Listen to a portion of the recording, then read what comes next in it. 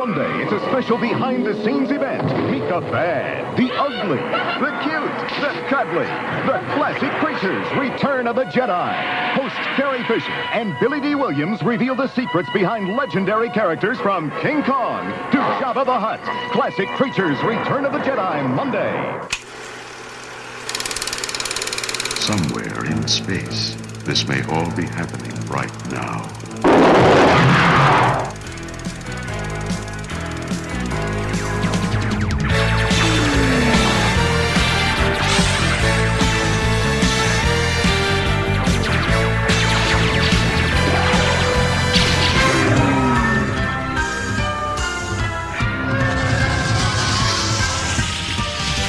Welcome to Star Wars at the Movies. Star Wars. Star Wars. Star Wars. At the movies. An international oral history of cinematic experiences from a galaxy far, far away.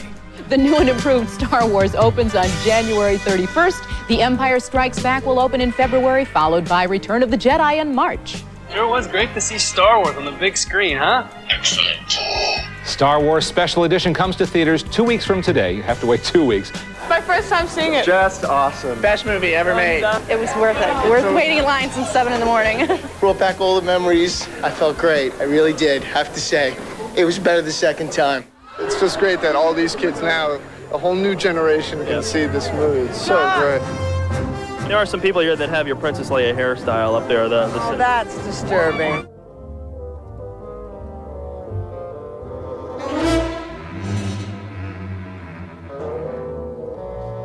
Hello there, welcome to Star Wars at the Movies, episode 21. This chapter will be a celebration on two fronts that were pivotal to both my guest and yours truly in terms of forming our Star Wars worldviews, or galaxy views, if you will. You'll be hearing from Brandon Winerdy, whose Talking Bay 94 podcast has accomplished so much with building this oral history of behind-the-scenes personalities that brought Star Wars magic to the screen. As all the special feature fanatics out there are keenly aware, so many of the same making-ofs impacted each of us at different stages in our lives and fandoms, and continue to leave lasting impressions on how we consume and interpret Star Wars. We remember the first time watching certain behind-the-scenes documentaries or TV specials just as vividly as the first time we saw the movies themselves. And the one that completely blew my mind to sparkling little bits was From Star Wars to Jedi, which our family had rented on VHS from Blockbuster in the early 90s. Plus, From Star Wars to Jedi is also available at a new low price. This stunning documentary takes you deep into the fascinating world created for the Star Wars trilogy. Action! Immerse yourself in the mind of George Lucas. Special effects are just a tool, a means of telling a story. A special effect without a story is a pretty boring thing. From storyboard to creature creation, from character development to the puppeteers who gave them life. Eventually, you actually take a real person and stick them into that character. And that real person brings with him, or her, an enormous package of reality. I mean, 3PO is just a hunk of plastic. And without Tony Daniels in there, it just isn't anything at all. Join George Lucas and friends for a delightful look at From Star Wars to Jedi. Hello in TV land. I was Star Wars starved and had never seen any sort of behind-the-camera take on it, or any movie really. I became obsessed, and as the past due date on the tape had long passed, it got to the point where my mom had tried to record a copy of it for me to keep. I will never forget the rhythmically undulating Macrovision picture brightness distortion that resulted, and just not caring, because I was watching human beings stuffed inside of Jabba the Hutt, bringing him to life. What? I operate Jabba's right arm and the jaw of his mouth, and I do the voice at the moment to make the lip sync. And between Toby and myself, we do the body movements, the rocking of the whole figure. And yeah, well, I'm the silent brain hemisphere. I do the left hand and the tongue, and that goes in here. And my right hand is free inside the head, and basically works this head control, tipping it left and right, front and back, and up and down. I have one other control that can swivel the head, revolve it, and for certain shots I have things like the tongue here, my hand goes. I have a couple of cable controls that do snarls around the mouth, and using my feet and the weight of my body, I share with David the job of actually moving the body about. These hand controls here, these two, operate the twitches round the corners of the mouth, middle of the mouth, lower jaw, and also the nostrils. And my feet work the bellows, which in turn works the respiratory system of the beast, the lungs. The smoke from this cigar is for Jabba. When he smokes his pipe, I blow it up the tube and it trickles out of the corner of his mouth. If I was drinking port, it would be a perfect job. So yes, the first ingredient being blessed here is behind-the-scenes wizardry, but there's a milestone that's also needing to be observed. That being this year's 25th anniversary of the paradigm shift that was the Star Wars Trilogy Special Edition. And now, preview time. For an entire generation, people have experienced Star Wars the only way it's been possible, on the TV screen. But if you've only seen it this way, you haven't seen it at all. Now, for its 20th anniversary, the adventure of a lifetime returns to the big screen. In a way you've never seen before. There'll be no one to stop us this time. Help me, Obi-Wan Kenobi. You're my only hope. With newly enhanced visual effects. They're coming in too fast! THX and digital sound. And a few new surprises. Hanabuki Bardonyanda. On President's Day weekend, 1997, Good luck. George Lucas and 20th Century Fox invite you to welcome back Luke Skywalker, Princess Leia, Han Solo, Darth Vader, Obi-Wan Kenobi, Chewbacca, C-3PO, and R2-D2. Finally, the motion picture event, the way it was meant to be experienced. This will be a day long remembered. As the entire Star Wars trilogy returns on February 14th, Star Wars, followed soon after by The Empire Strikes Back, and then Return of the Jedi. Move closer! For a whole new generation who have yet to experience it on the big screen. And for everyone else to experience it again.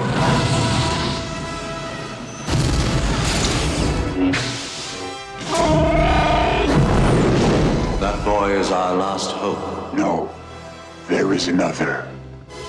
The Star Wars Trilogy, Special Edition. See it again for the first time. The Force will be with you, always. The significance of Star Wars as a theatrical event with a capital E may never be expressed so powerfully again. And say what you will on the merits or demerits of changes that were made to the movies, this was the biggest of big deals. Yeah, it's always bothered me that everybody said, oh, they're so great and they're so wonderful and they're so, but there are all these little things that aren't finished on it. So I said this would be a great opportunity if I could go back and actually fix all those little things that I didn't like. To revamp the trilogy, George Lucas called on the special effects company he himself created some 2 decades ago, ILM, Industrial Light and Magic. Located just a few minutes away from Lucas's Skywalker Ranch in Marin County, California, ILM created the dinosaurs in Jurassic Park, the death-defying feats in Mission Impossible, and merged Tom Hanks with President Kennedy in Forrest Gump. Computer-generated animation became the main tool in tweaking scenes for the special edition of Star Wars. Finally, The Force has been released, or re-released, on an enthusiastic public in the United States. Darth Vader and company are back on the big screen, and fans are fighting to get tickets. CNN's Jonathan Karl reports. This will be a day long remembered. Deja vu all over again. Star Wars in the movie theaters and people waiting online to get in. The re-premiere of Star Wars has drawn crowds rivaling the size of the crowds that turned out the first time the movie premiered 20 years ago. I've been obsessing over Star Wars since I was 3 years old. I was 7 years old and saw it 23 times.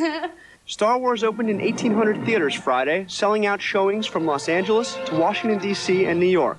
At the Ziegfeld Theater in Manhattan, some showings have been sold out since last week, when tickets first went on sale. As the trilogy's promotional poster beautifully states, these were, quote, 3 reasons why they build movie theaters. The original film's $35 million opening weekend kicking off on January 31st, 1997 was staggering. And even wilder was the fact that a Star Wars movie released 14, 17, or 20 years prior was the box office leader for 6 of the next 7 weekends from February through March. No doubt about it, Star Wars is still a force to be reckoned with 20 years after it first came out. The new edition of the movie simply blew away the competition this weekend, and joining us now to talk more about the Star Wars phenomenon is our movie analyst Martin Grove. Marty, I know that you said months ago this re-release would be big, but that's nearly $36 million big. Yeah, Jim, it is huge. It's stellar business. Now, the reason I expected big business, and not that big, nobody knew it would be that big. Tom Sherrick, one of the top executives at Fox, said to me last fall, you must come Sunday afternoon, 4 o'clock, to this particular theater to see the trailer play. And when I got there, it was exactly what Tom Sherrick said. People were cheering, whistling, stomping their feet. They loved Star Wars, so you could anticipate a big crowd. A number of new movies have hit theaters across the country, but it's a 20-year-old film that's still number one. Joining us now, Corey Brown, entertainment reporter for Newsweek magazine. Corey? Hi, Dagny. Hi. The Empire Strikes Back is re-released this Friday. Do you think that's too soon, given that Star Wars is obviously still packing them in? Absolutely. Who would have guessed that this thing would have had legs like it has? No one would have anticipated that the repeat business, which is the audience that goes now, they're going again and again and again. They can't get enough. Someone once said nostalgia ain't what it used to be. Someone was wrong. The Empire Strikes Back, now back in theaters, is the #1 movie in America. And at number 2, Star Wars. Now they belong to the ages 6 to 66. The emphasis of the generational impact this re-release was meant to have couldn't have been more on the money.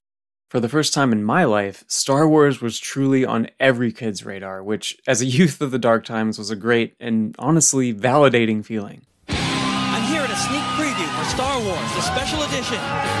Let's check out the crowd. I want my Star Wars! How many times have you seen this movie? About 40? Luke, I am your father. How do you feel about seeing it on the big screen? We want it! I can't wait to see it on the big screen because I've never seen it before. We're going in.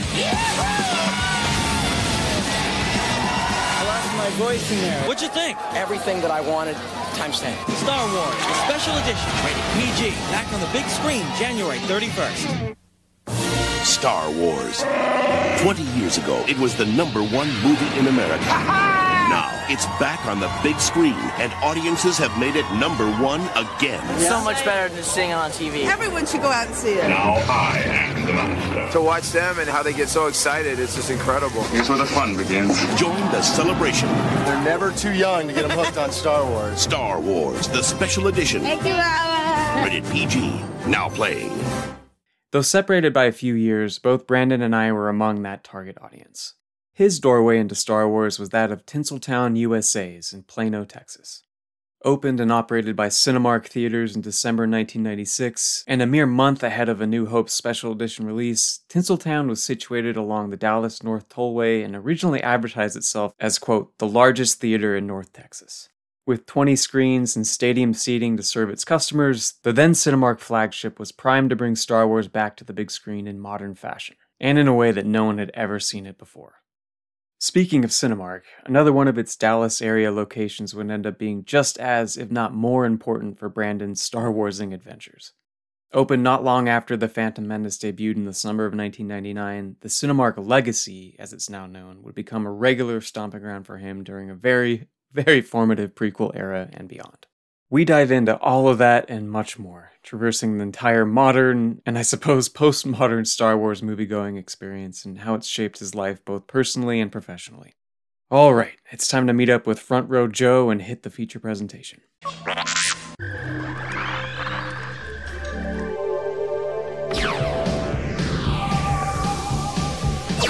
We're gonna party, we're gonna rock, we're gonna let the good times roll.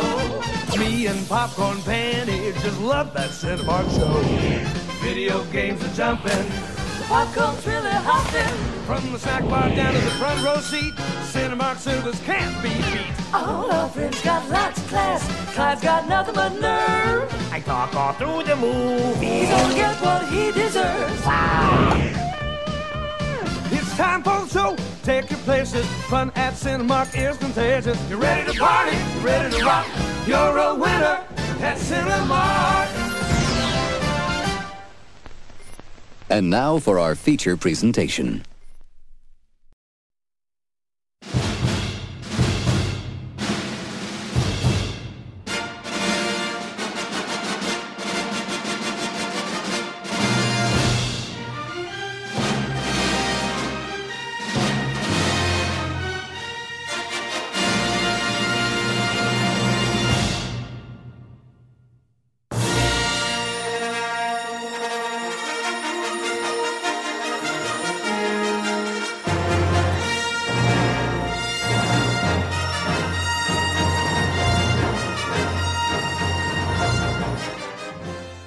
I grew up in Dallas, Texas, and really my first entertainment entities, especially the ones that I really gravitated towards or became, quote, obsessed with, that were Pixar movies when they were first coming out. Toy Story hit pretty much at the perfect time for me to really, collect the actual toys and be kind of blown away by what I was seeing and what it looked like. And then really, what's Toy Story? 1995, I want to say. And so there's not a lot of time between that and 97 with the special editions. I'd seen Star Wars once before on VHS at my grandparents' house, the half portrait VHS covers. And I saw that once. I thought it was cool. It didn't make a super impact on me, so it was really Toy Story. There was some Muppets. First movie I ever saw in theaters was Muppet Treasure Island, so that kind of was a big thing as well. And then, Star Wars hits early 97. I was born in 92, so that is pretty early and pretty formative, and just kind of goes from there. Oh, amazing. So in those pre-Star Wars days, did your family have a favorite movie theater? Did you go to the movies often when you were a kid? Yeah, my dad loved movies and loves movies. That's his favorite thing to do is going to the movies and then falling asleep halfway through a movie. So he sees everything, and he loved seeing movies. And we saw a bunch. I remember seeing Casper when that came out. And there was a couple around Dallas, and I specifically lived in a suburb called Plano. There were a couple in Plano that were pretty close to us, that all now actually are churches, I think, of that kind of caliber, because pretty much as soon as the special editions started moving in, that's when Tinseltown opened, and then very soon after that, Cinemark, which bought Tinseltown. So we had that movie-going experience pretty locked in, and then as soon as the Star Wars movies were announced to be at the Tinseltown specifically, we drove a little bit further out of our way, and it was more of a special occasion to see the first Star Wars. Because it was a better screen and a better experience, and my dad wanted me to check it out. So yeah, we had seen a bunch, and of course with VHS being so regular, especially Disney animated movies and Pixar movies, it was kind of a regular thing. But then really Star Wars kind of took hold and went wild. So the special editions start to hit. Did you get to see the original just one time, or did you get to go back and see it again? What was your initial takeaway from seeing it on the big screen for the first time? Yeah, special editions, again, I'm very lucky with how old I am and kind of what I was able to experience, because much like what we see later with 99 and to a lesser extent 2002, but there was a huge marketing blitz for the special editions. It almost made it feel like it wasn't an old movie, right? There was really nothing in my mind that was like, oh, this is, this was made 20 years ago or whatever the case might be. Taco Bell presents Nacho and Dog. Giant nacho bucket? Check. Extra large drink? Check. Super huge candy bar? Oh, check. Perfect seats? Checkaroni. Taco Bell! That's that food, dog. All 3 Star Wars movies are now in theaters, and Star Wars toys are at Taco Bell. When you buy a Taco Bell kids meal, you can get the R2-D2 Playscape, the Millennium Falcon Gyroscope, and more. You can collect all 7 Star Wars toys at Taco Bell. There were the toys, and there was the fast food, and there was the sodas, and there was everything in the grocery stores. And so seeing the first one, I was kind of really prompting towards it. I'd kind of had it in the back of my mind from seeing it on VHS once, a long time before. And of course, my dad was very aware of all the marketing as well. So we saw the first one. I was blown away, and I think we saw it a few more times. But I specifically remember when they, like, I didn't realize that there were more. I thought that was it, you know? And I remember looking in the newspaper when we were visiting some family, and there was just like the Empire Strikes Back special edition poster in black and white in the newspaper being like, hey, coming next week, The Empire Strikes Back. And I was like, what? There's another one? That's crazy. And so we ended up seeing Empire, and then we ended up seeing Jedi right afterwards as well. And, you know, I probably cycled through the theater the most for A New Hope. And then for the other ones as well. And then especially with the VHS, it all kind of culminated. The funny thing, and I always kind of give grief to my mom a little bit, I grew up in a very religious household, and she thought Empire and Jedi were too dark, too scary. So I saw those a couple times, not as much as A New Hope. I saw A New Hope, you know, between theater and then the VHS that eventually comes out. I see it hundreds of times. But Empire and Jedi are kind of special occasion movies most of the time when, like, my mom is out of town because she thought Palpatine was a little too scary, or like the bad guys win at the end of Empire. You know, I don't super understand the morality there, but it was kind of a special treat movie, like a friend was coming over for a sleepover or something like that. And so really A New Hope, as it was then called, really kind of was the movie for me, and I wore that VHS out more than anything. Yeah, and this is the special edition VHS that came out after the theatrical release. Yes, and that's I always say that was my first bonus feature, right? That was my first, you know, making of documentary was before that special edition. There was a truncated version of Anatomy of a Dewback with interviews with Lucas and about how they brought the Dewback to life. But then there was also intercut with that a lot of talking head interviews with Mark Hamill and Carrie Fisher and George Lucas and Dennis Muren, and they showed, you know, the blue screen and showed the models. And Mark Hamill, I still remember, talks about going to ILM one day when they're blowing up the Death Star for the trench run, and it's just I think he says that it's ping pong tables with just tchotchkes on top that they're going passes over and blowing up. And it really just stuck in my mind. And really that, more than the actual movie, is kind of like the real driving force in my life now, because that was really the first time I was like, oh, people make movies. And that kind of set me down this whole path of figuring all that out. One of the things that impressed me on all the movies was the way George could take Scotch tape and popsicle sticks and really make something out of it. When I had visions of what it would look like to see the Death Star blow up. And they had the equivalent of, say, 6 ping pong tables in the parking lot somewhere in the valley with all the tchotchkes glued to the surface, all these model... I mean, they cannibalized thousands of battleship kits and just glued them all on, and they were making passes on it with, you know, somebody just driving a Jeep. And of course that's the footage of the TIE fighters flying past the surface. Yeah, I remember that special edition featurette so well. And for me, it was renting from Star Wars to Jedi when I was a kid that ended up being that really formative moment. I was just so blown away to see how my favorite thing came to be.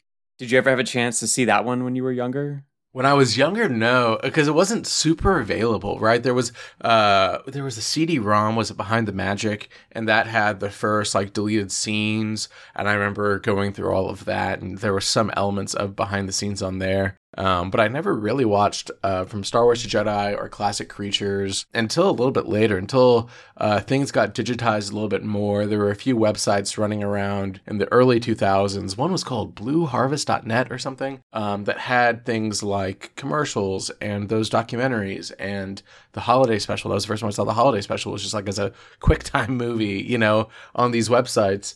And so really, and we'll keep talking about it, but like as the digital age grew and as Star Wars grew with it, that's when I was really starting to get exposed more and more. Again, not that my mom was super strict, which she was, but I was able to use the internet to really kind of find these niches and find these elements that I really were gravitating towards, especially with movies and pop culture.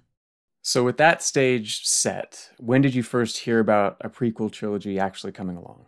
Yeah, I mean, it was really the trailer, the teaser trailer, the Gungans in the mist, And that just like, again, I was still obsessed with Star Wars. I had all the toys from the Power of the Force 2 and was making stop motion movies, and really it was all I could talk about. And, 97 happens and kids were very excited and people had the t-shirts and my birthday party was Star Wars, all these things.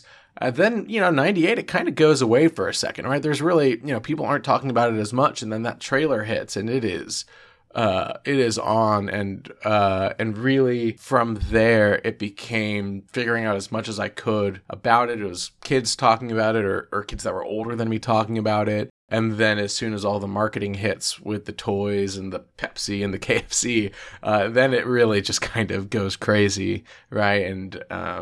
And it really just set off a whole new love of Star Wars for me, because by that point I was 6 or 7. I obviously had a little bit more onus, a little bit more freedom. And was really, really hyped, especially for Phantom Menace. So where did you end up seeing episode 1? Was this still in your hometown? Yeah, so that finally the Cinemark, it's called Cinemark Legacy. It still exists in Plano, Texas. It opened up probably between special editions and Phantom Menace. So it was a brand new theater, and it was also a quarter mile from my house. I could walk there. And during summers, I would walk there later on when I was probably 10 or 12, but we would walk to the movies. And it was incredible having it right there. And so Phantom Menace comes out, Cinemark Legacy in Plano, Texas. And I had become a voracious reader at that point. Probably, I prided myself for like reading above my grade level. And I'm sure I wasn't like comprehending everything, but I was like really trying as best I could to like read up and read bigger. And so the Terry Brooks novelization of Phantom Menace came out. And I was trying to read it before the movie came out, but I probably only got 5 or 6 chapters in addition to the toys. But I remember putting the book down, going and seeing the movie, coming back out, reading more of the book, and probably seeing that movie 4 or 5 more times, as many as my parents would really allow.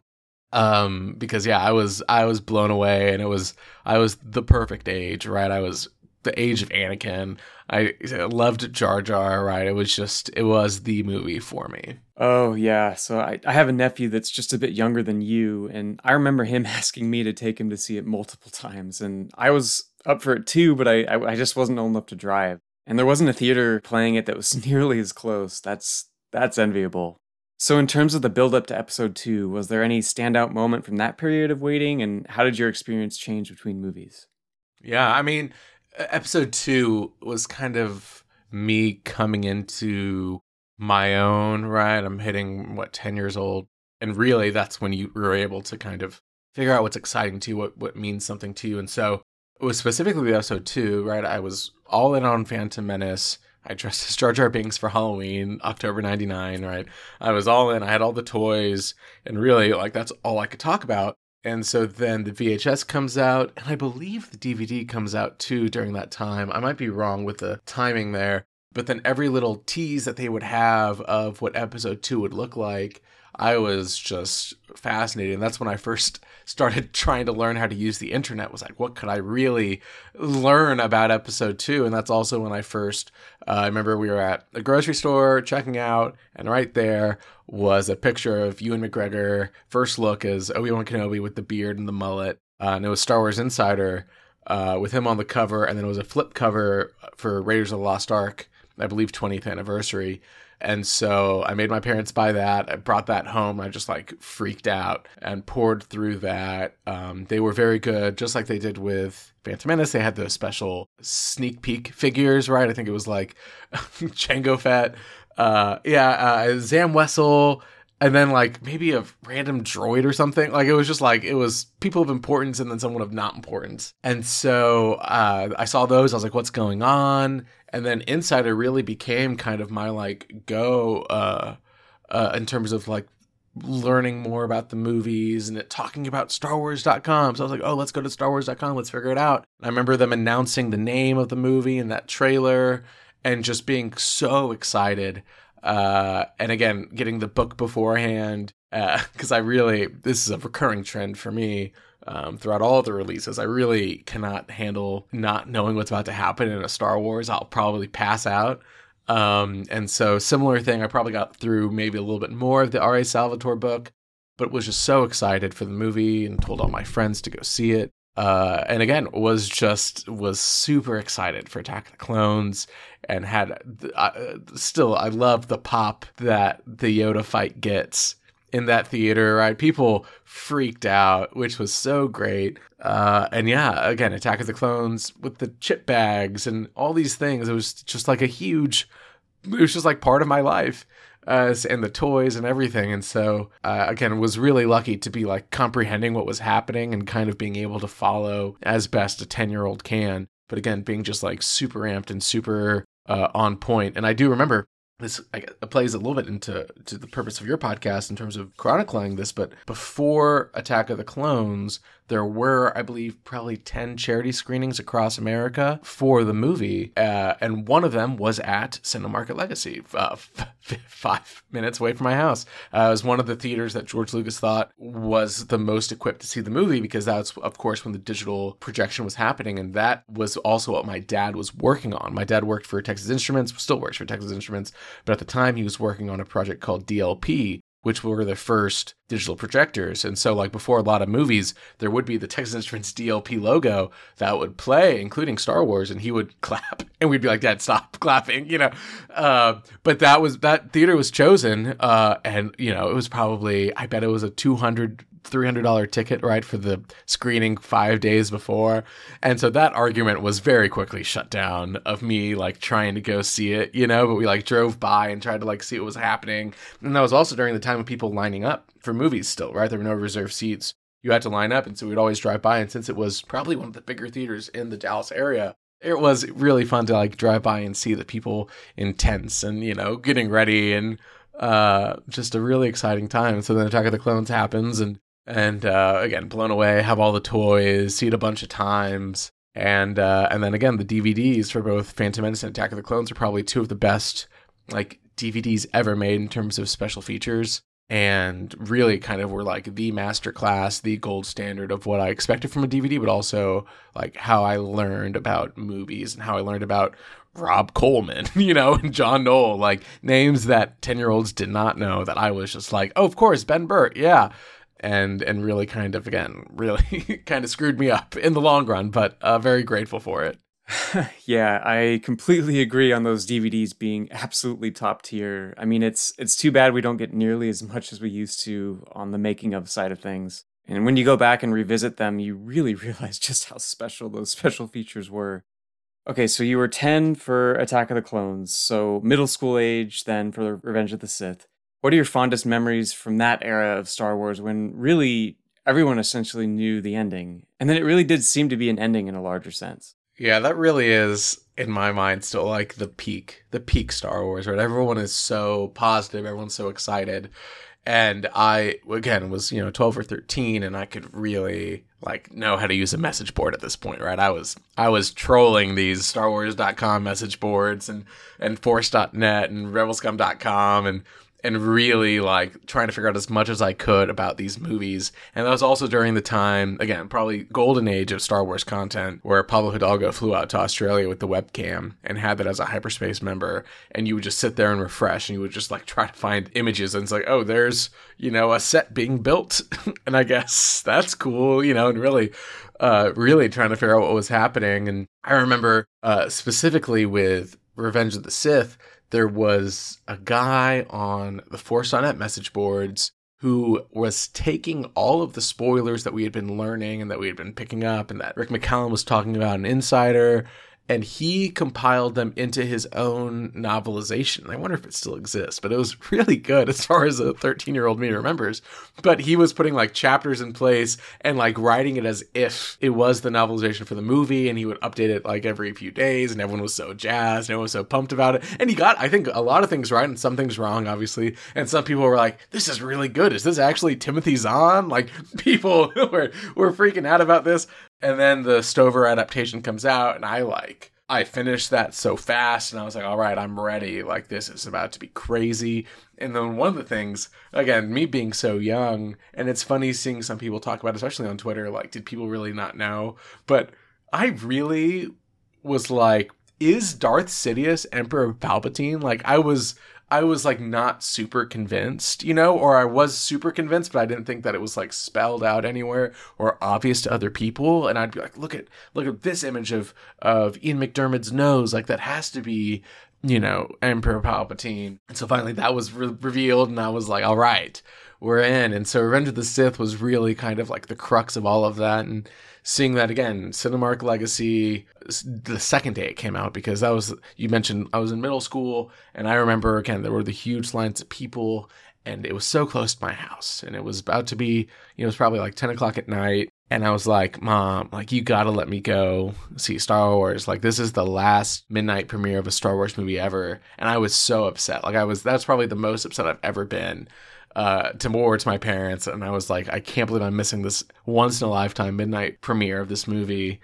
And then like a couple of my friends saw it and like were talking about it the next day in our carpool to school, and I was so mad. I had the comic book, and they were like, oh, this isn't in the movie, this is, you know, like the Qui-Gon scenes in the comic book. They're like, oh, we don't remember that. And I was like, oh my God, like, I'm pissed, you know, like, I've done all this work and all these noobs have seen the movie before me, right? Like, I was just so upset because I finally saw it and it did blow me away. And again, DVD was great. And then just really kind of spent, you know, probably Attack of the Clones and Revenge of the Sith, those, you know, 6 years just beating up on my little brothers and then beating up on me with those plastic lightsabers. And it really just kind of took a hold of us. And so the prequel era is very, very special to me because I was very aware of what was happening, but also I think a lot of different elements were really coming into play in terms of my own self-awareness and also like kind of what I was gravitating towards. And I really, really cherish those times. Yeah, you were the absolute perfect age, and I think I was slightly too old and playing it too cool to enjoy it as much as I should have been, but it's been fun revisiting that time now that I'm even older, but wiser, and appreciating just how special of a time it really was. So it's great to hear perspective from someone that was just in the zone when the prequels were coming out, and how much that, you know, pure enjoyment has endured. So we all age almost a decade, and the Disney acquisition takes place. At that point, where were you in terms of your fandom, and how did your perspective evolve when it came to the new Star Wars film projects coming out?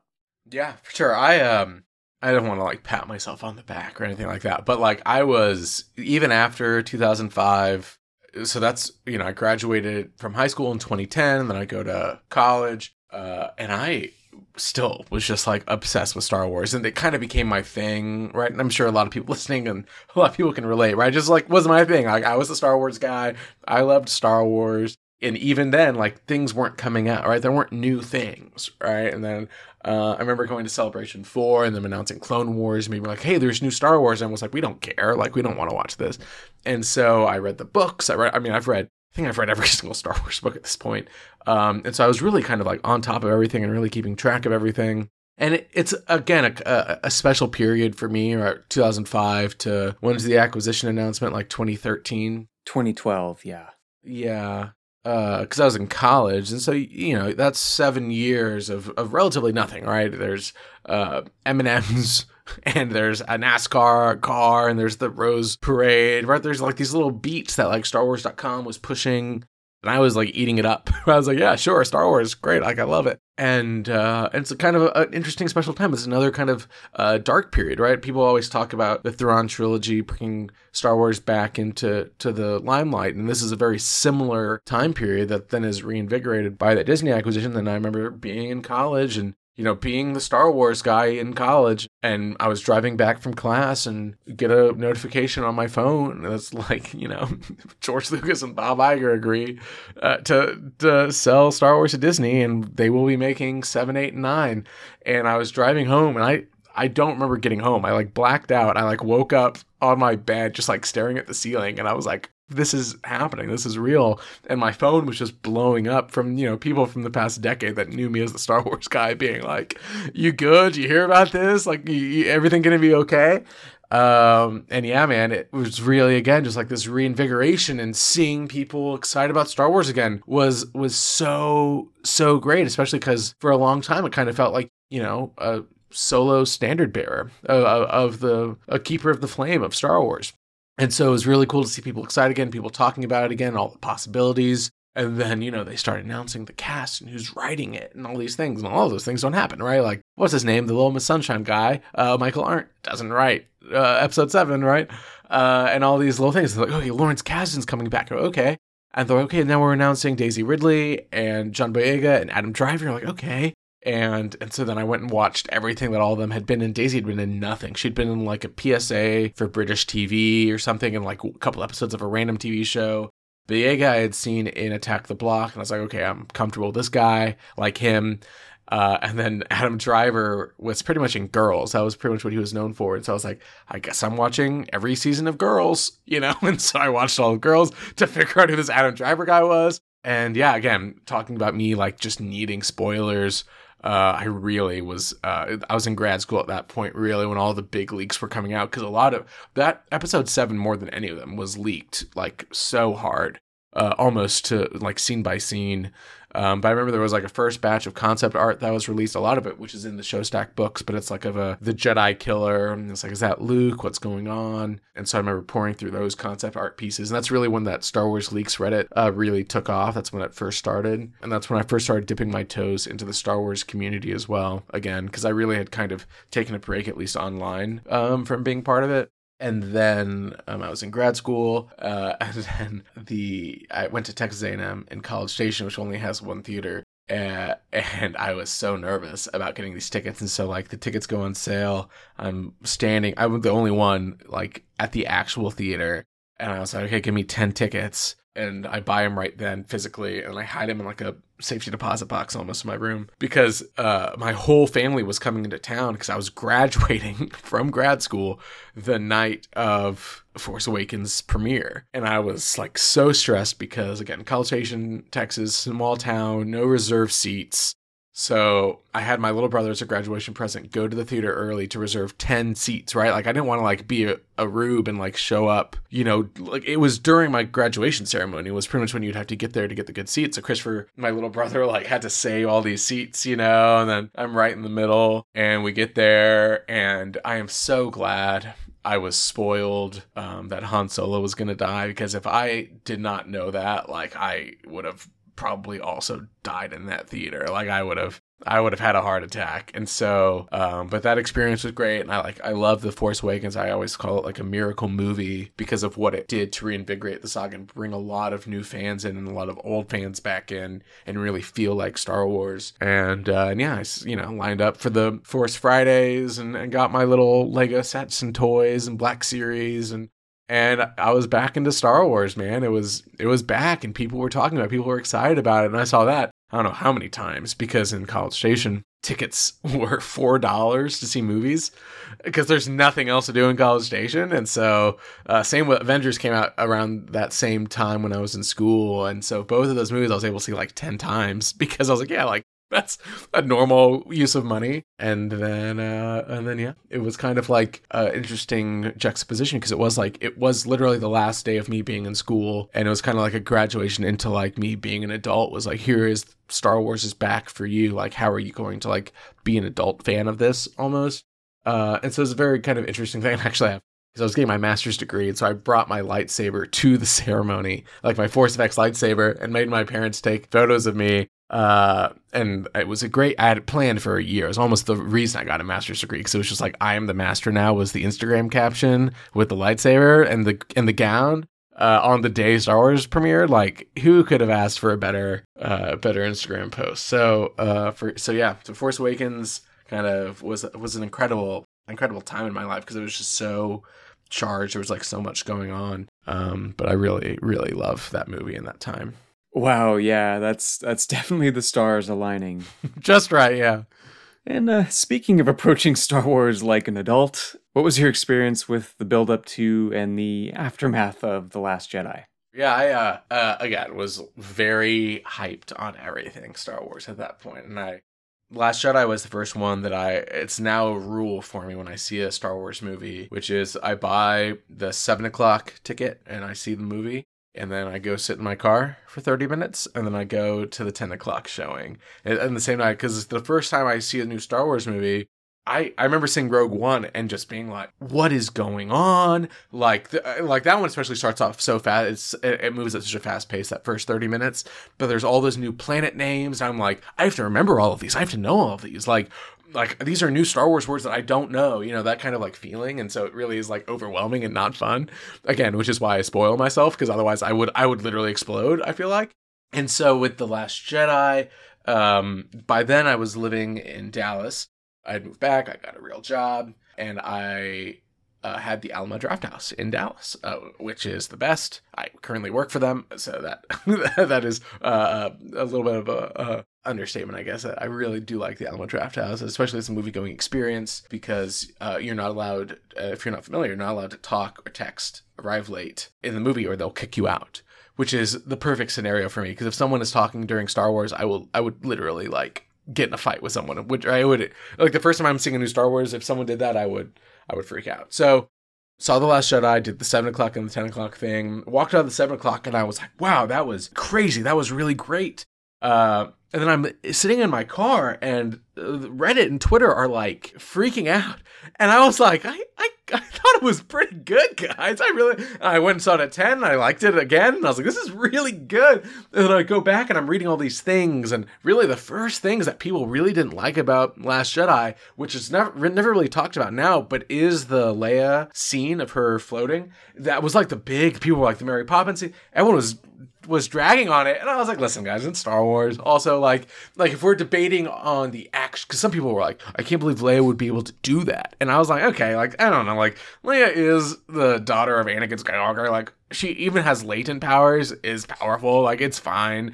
And then because I understood people would be like, oh, it looked goofy. I'm like, it looked a little goofy, but it wasn't enough to, like, make me hate a movie, And then, of course, as time went on and as more talking points for that movie developed, people really hated it. I saw it a bunch of times. It is my third favorite Star Wars movie. I think it's great because it really reminds me of Star Wars, Empire, and Phantom Menace, where they are each unique, but they still feel like Star Wars, right? It was the first time in a long time, right, since 99, that there was a Star Wars movie that was trying to grow beyond Star Wars or teach a new lesson beyond Star Wars. And again, I really liked it a lot. And that's what really kind of reinvigorated me, like, loving Star Wars in a creative way, because I saw all of these things and I'd been consuming all these things that were not as creative, right? Like, there were a lot of the leak culture, especially, is not a super creative thing in general. But then there are podcasts and there are things. And so people, creating new fandom, and especially Force Awakens, really started a trend of, people writing their own fan fiction and people doing incredible art and all these things. And again, creative fandom is something that really became something very important to me as opposed to just being a passive observer. And then Last Jedi, especially seeing just people like complaining, and then me being just so jazzed about it, like me being just like, no, that was like good Star Wars. I was really trying to figure out a way to like be constructive and be a creative outlet rather than just someone like posting about, like, I can't believe Luke is dead, or whatever. It's like, okay, again, if I hadn't known Luke died, I would have literally just like, fallen over during that scene. And so that's when I pretty much right after Last Jedi came out, I was back home for Christmas break and I was driving around and I was like, I wonder if there are any Star Wars podcasts, which is a stupid question because there are. And at that time there were, but not as many as there are. I feel like there's a billion, and you can agree too. Like, there's just a billion out there. And so I started like just Googling and figuring stuff out. And there was one AV Club article that was listing good podcasts, and they were like, hey, there's this new, or they're not new, there was like a new podcast episode of a Star Wars podcast, and it's the most droll episode of Star Wars Minutia I've ever heard. I can't believe people would listen to this. And it was an episode of Blast Points that was detailing the different sound mixes of A New Hope. And I was like, and I listened to it, and I love those guys, and they were like just being goofy and also very sincere and like very loving of Star Wars. And I was like, this is exactly how I think about Star Wars, how I consume Star Wars, how I like Star Wars. And I spent the rest of that, break just like listening to like 70 Blast Points episodes. It was like QVC specials. Like, yes, of course. Oh my gosh. Yes. We're like, here's Kenner toy commercials. I'm like, yes, incredible episode. Right. And I just like was freaking out. And I was running a pop culture website at the time. And I texted my co-site runner, who also then became the producer of the show. And I was like, I really want to do a Star Wars podcast. So it really kind of like, and again, trying to be constructive and trying to like figure out what I could bring to a pretty crowded space. That's where we kind of figured out like, we should just do like Mark Maron, but with people that worked on Star Wars. And so then I worked on the first few episodes for about 6 months, and then Solo comes out right, in May or June of the next year. And so we release on the day Solo premieres and go from there. And so really, again, Last Jedi, if we talk about transformative fandom, was really kind of like that turning point for me to be like, okay, like let's take this a little seriously. Let's see what I can bring to the table as opposed to just kind of consuming other people's product. And so even just that, Last Jedi is a very formative point for me. Yeah, so definitely a spark then. It's great to hear a bit about the genesis of Talking Bay 94. I truly appreciate the perspectives and the voices that you bring out into the spotlight that a lot of fans might not have considered or even been aware of. It's just we've such a detailed tapestry of Star Wars and what makes Star Wars. Well, thank you. Is there any more detail you'd like to share in terms of coming to the concept, or maybe some of your favorite guests? Well, in terms of impetus, in terms of it actually beginning, again, very lucky. We talked a little bit about how this random theater in Plano, Texas was like one of George Lucas's like picks for like the first digital projectors. And literally, again, 2 miles away from me at the Plano Center, one exit down the highway, was a convention, the Dallas Comic-Con, that was run by a guy who I'm now familiar with, Ben Stevens and Mark Walters. And they also owned Official Pix. And Official Pix still exists today. They're actually running the Autograph Hall this year for Celebration again. But for the longest time, were the official autograph and photograph provider for Star Wars. And so I think they ran Celebrations 3, 4, 5, and the Europe ones as well before Topps took over. And they had the official license for a long time. But they were based in Dallas. And so they did all these things across the globe. But then they would have their home show in Plano, Texas, 2 miles away from my house. And so you can look up these guest lists. But on the off years that there weren't celebrations, they would have something called Star Wars Fan Days. And they had 2 or 3 of them. And just incredible guests came through. And I was able to meet them very short lines, like Ben Burt was there, and Lauren Peterson, and Robert Watts, and of course Dave Prowse and Carrie Fisher, and all these people came through as well. But again, it was a lot of behind-the-scenes people, a lot of like first-time convention appearances, and then a lot of just incredible panels. And so I got to meet a lot of people, and got to meet a few agents, got to kind of talk through that with them. And, especially in the early days of Facebook, I was like, I found Daniel Logan on Facebook. Like, here's his personal Facebook, and just friended them and whatever. And so it really kind of became like a first stepping stone for me, because like that's where they premiered the Clone Wars. The first time it was premiered was like in California, and the second time it was shown, the movie, was in Dallas, and they brought the entire cast. I still have my theatrical poster. I paid $40 for the entire cast to sign it, and then I met Dave Filoni in the hallway, and he signed it. Like, it was crazy stuff, because like no one cared about Star Wars at that time. Like, no one cared. And so with all those connections, I still had a couple, and I was like, I bet I could probably get a few Star Wars actors. And again, going back to my love of behind the scenes and those DVDs and the books and me just kind of trolling the internet, like I really had a pretty firm grasp at that point on behind the scenes. Nowhere close to being an expert at any stage of this even now, but really did kind of appreciate a lot of behind the scenes people. And so I was really confident in my ability to get a few names at least. And go from there. And then what was very nice is a lot of them kind of recommended me to their friends and to their people that they would go to conventions with. One who did so much help for me, who just recently passed away, Gerald Home, who played Tessic, who played Squidhead, was probably the second person I ever interviewed. And he, everyone that knows him and kind of read he had a thread on rebelscum.com that's incredible. And I link it in the show notes, because it really is like a firsthand account, because he had a photographic memory of everything that happened. And so he would call out people that were like lying about who they played. So it was like crazy stuff. But I interviewed him first in person. He came to Dallas for a convention. I interviewed him in person for probably 10, 15 minutes. And there's just like a little video interview before we did the podcast, me just kind of practicing. And then I was like, I'd love to interview you, in a longer thing. And we talked for probably 2.5 hours, 3 hours. And I was like, oh, geez. And I edited it to about 45 minutes. Cut a lot of ums, truncated some stories, moved some stuff around. And he emailed me back. He was like, Brandon, like, this is the best interview that I have ever done. I sound so great. And I couldn't tell him that it's because I edited out 2.5 hours of him talking. But he was very appreciative of me being so considerate in that way. And so then he started telling, especially other like Jabba's Palace performers and stuff and people that he had met.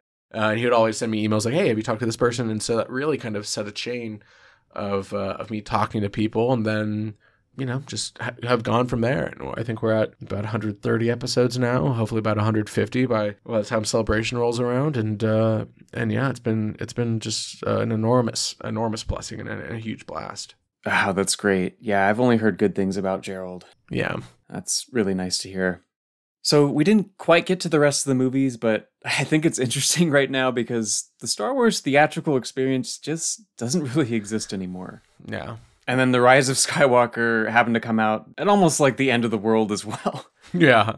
There's something about that connection to it that I'll never be able to separate. And I always just assumed, it'll be a couple years, but we'll be back in a theater again with more Star Wars, but not quite.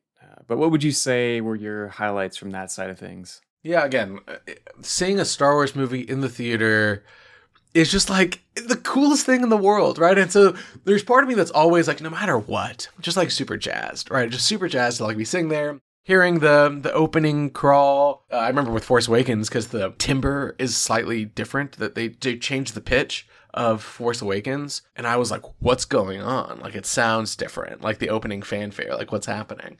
And so that's a whole experience, being able to sit down and watch Star Wars on a big screen.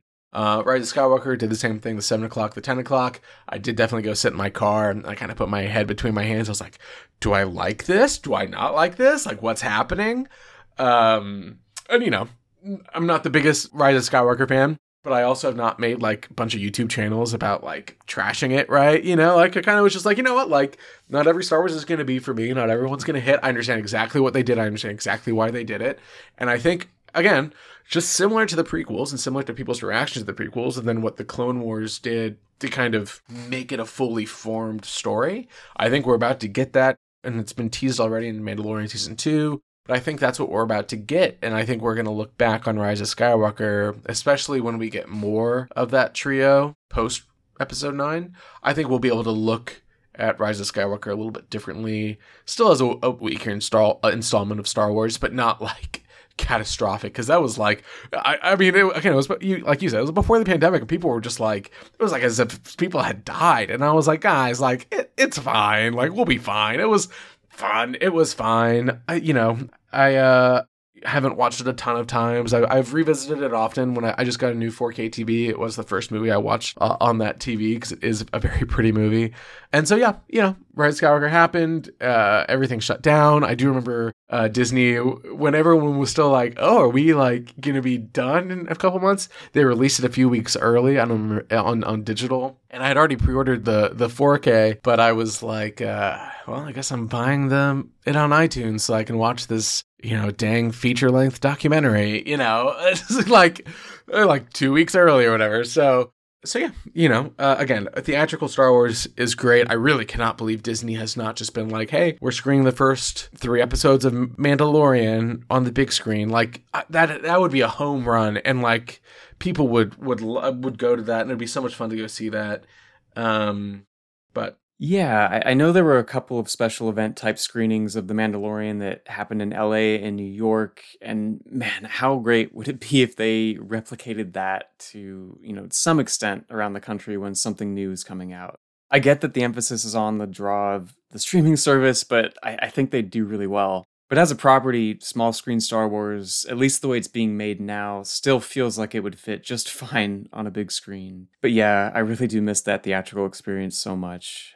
But I know it'll be back. It always comes back. Yeah. Well, yeah. It was, again, they just did Rogue One for Disney Plus Day, right? They screened that.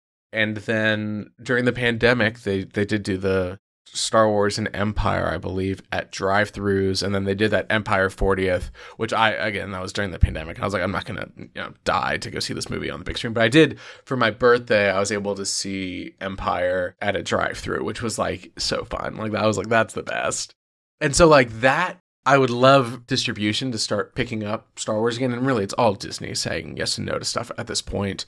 I was kind of anticipating, especially with Kenobi coming out, them re-releasing Revenge of the Sith onto big screens to like hype people up. Like that would be crazy if they, had that going on in 2 weeks. You could go to wherever and see Revenge of the Sith on the big screen. But, hopefully it becomes a rep kind of screening moving forward and we'll just go from there. But it would be great to start seeing things on the big screen again. In terms of the original versions of the original films, had you ever had a chance to see any of those in a special screening? Not in a special screening. I own the despecialized editions. I have all of that. And so I've seen them on my TV, which is nice and good. I would really love to see, especially the original, especially Star Wars on the big screen. Yeah, well, the vault door has been open a little bit over the past couple of years with the Academy screening a 70mm print of the original a couple of times now. So I'm hopeful you'll get that chance before too long. So to wrap things up, and you've hit on this from several fronts, but how has Star Wars maintained an influence on your life, and what part have your movie-going experiences played in that? Yeah, again, the movie-going experience has always been just like so important and sacred to me. It's kind of like the place I go when I'm like stressed or when I just kind of want to like experience something. And the pandemic really taught me like I cannot watch a movie on my couch really for the first time. I really can't do it without really fully appreciating. I think the best example recently, I saw Drive My Car in the theater, and it's a 3.5 hour movie with subtitles and, beautiful and just like an incredible movie going experience. And the entire time when I was driving back home, I was like, if I had just waited for HBO Max, I don't think I would have loved this movie in the same way. And so movies in general to me have always kind of been like that for the theater, and Star Wars especially with the behind the scenes content that we've been talking about has really kind of like set me on this path. And right now, like I work for Alamo Drafthouse, which is one of those sacred places for me. And then being able to kind of like be a small part in that experience has been very, very rewarding as this journey kind of closes. And so, it's Star Wars, it's easy to make fun of, right? It's easy to be like, oh, like a little Star Wars nerd, or like, but like it was the gateway to everything, right? It was the gateway for me watching a Kurosawa movie or watching Hitchcock or kind of watching anything that Lucas said he was inspired by, and then that Spielberg said he was inspired by, and then Coppola said that he was inspired by. And so like, I got a film education just from liking a blockbuster movie, right? And being able to explore that creatively and transformatively has been probably like the greatest achievement of my professional career, right? Being able to write for Star Wars Insider after all this time, or being able to look back on all these episodes where it is just like actual like oral history of a thing that I really love. And some of these people, this is their only interview ever, right? And that's a really like huge honor. And I'm excited to see like where that goes and what else I can do. And yeah, it's always been Star Wars. I mean, since 97, and that's a pretty incredible relationship to have. And I'm very, very lucky that it still means something to me and that it means something to a lot of people. I bought Van Halen 1. It was the best damn record I ever owned. Teaching why 1978. Two-hand tapping, guitar technique really caught me off. Eruption, yeah. Ain't talking about love. I'm on fire. Tomorrow may come.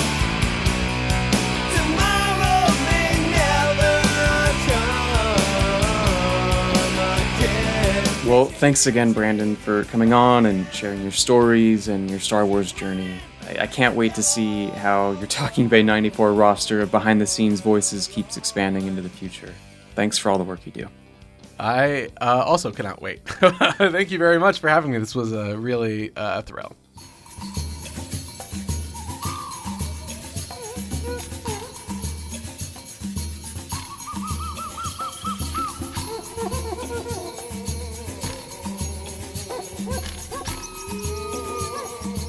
Thanks again to Brandon for turning the mic toward himself for this round and sharing so many great memories. They definitely revived similar fond ones of my own. And speaking of memories, as a little special edition coda, I thought it'd be fun to close things out with a quick Star Wars Insider magazine then and now. I've got a pair of issues here, the first being number 32 from winter 1997, and the other being number 211 from just this past June. Number 32 has a great piece on ILM's fast-flourishing digital technology by Mark Coda-Vaz, who just co-authored a book on the subject. He notes that the special edition's 2+ year production period lasted as long as the original film's production timetable in the 70s, which is just nuts. And this is followed by a quote from Rick McCallum that I can instantly hear in his voice. Quote, "Most special editions or director's cuts are about putting in what's been cut out. But this was a more innocent, more romantic notion, where George essentially said, 'These are some changes I want to make to get the film back to what I originally envisioned.'" Also in this issue is a 20-year toast to Star Wars compilation of anecdotes from cast, crew, and other celebrities reminiscing about first seeing the movie in theaters. And there are some wacky 1997-ish gems in here. Batman and Robin actor Chris O'Donnell recalls that he saw it at the Edens Theater in the suburbs of Chicago, which had since been torn down. He says, quote, "I was a kid who'd seen the Bad News Bears and the Apple Dumpling Gang, and then here come the White Stormtroopers. We were just going, holy." Angelo Moore of the band Fishbone would say, quote, "I was 13, I saw it at the Cinerama Dome in Hollywood. It was crazy. I had never thought any of that would be going on in outer space. I'd go in my backyard and look up there and wait."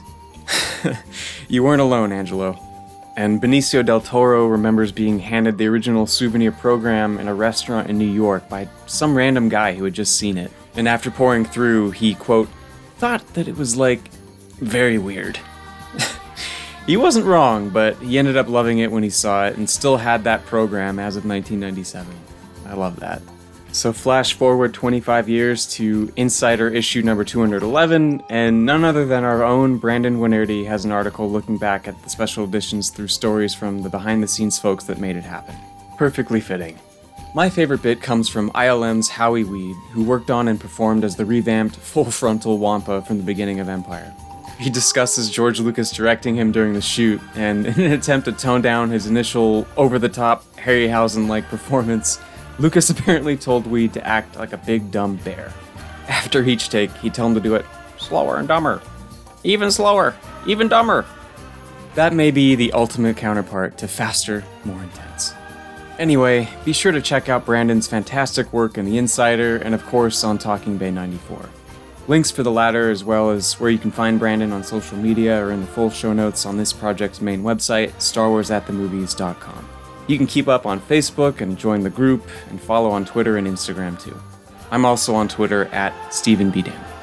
Thanks so much for listening, and until next time, be more like George, continue to push for the impossible, even if the end result is a little strange, and remember, relax. It's only a movie, and it's all for fun. Coming this summer, it's the digitally re-enhanced re-release of the very first pilot episode of South Park. Yes, the classic rough handmade first episode is getting a makeover for 2002. The simple funny aliens are now super badass and cool. The flying saucer, no longer cheap construction paper, but a 40 megapixel non-drop digital masterpiece of technology. Yes, everything's new. New is better. When we first made South Park, we didn't want to use construction paper, we just had to because it was cheap. And now with new technology, we can finally remaster South Park to make it look sharp, clean, and focused. And expensive.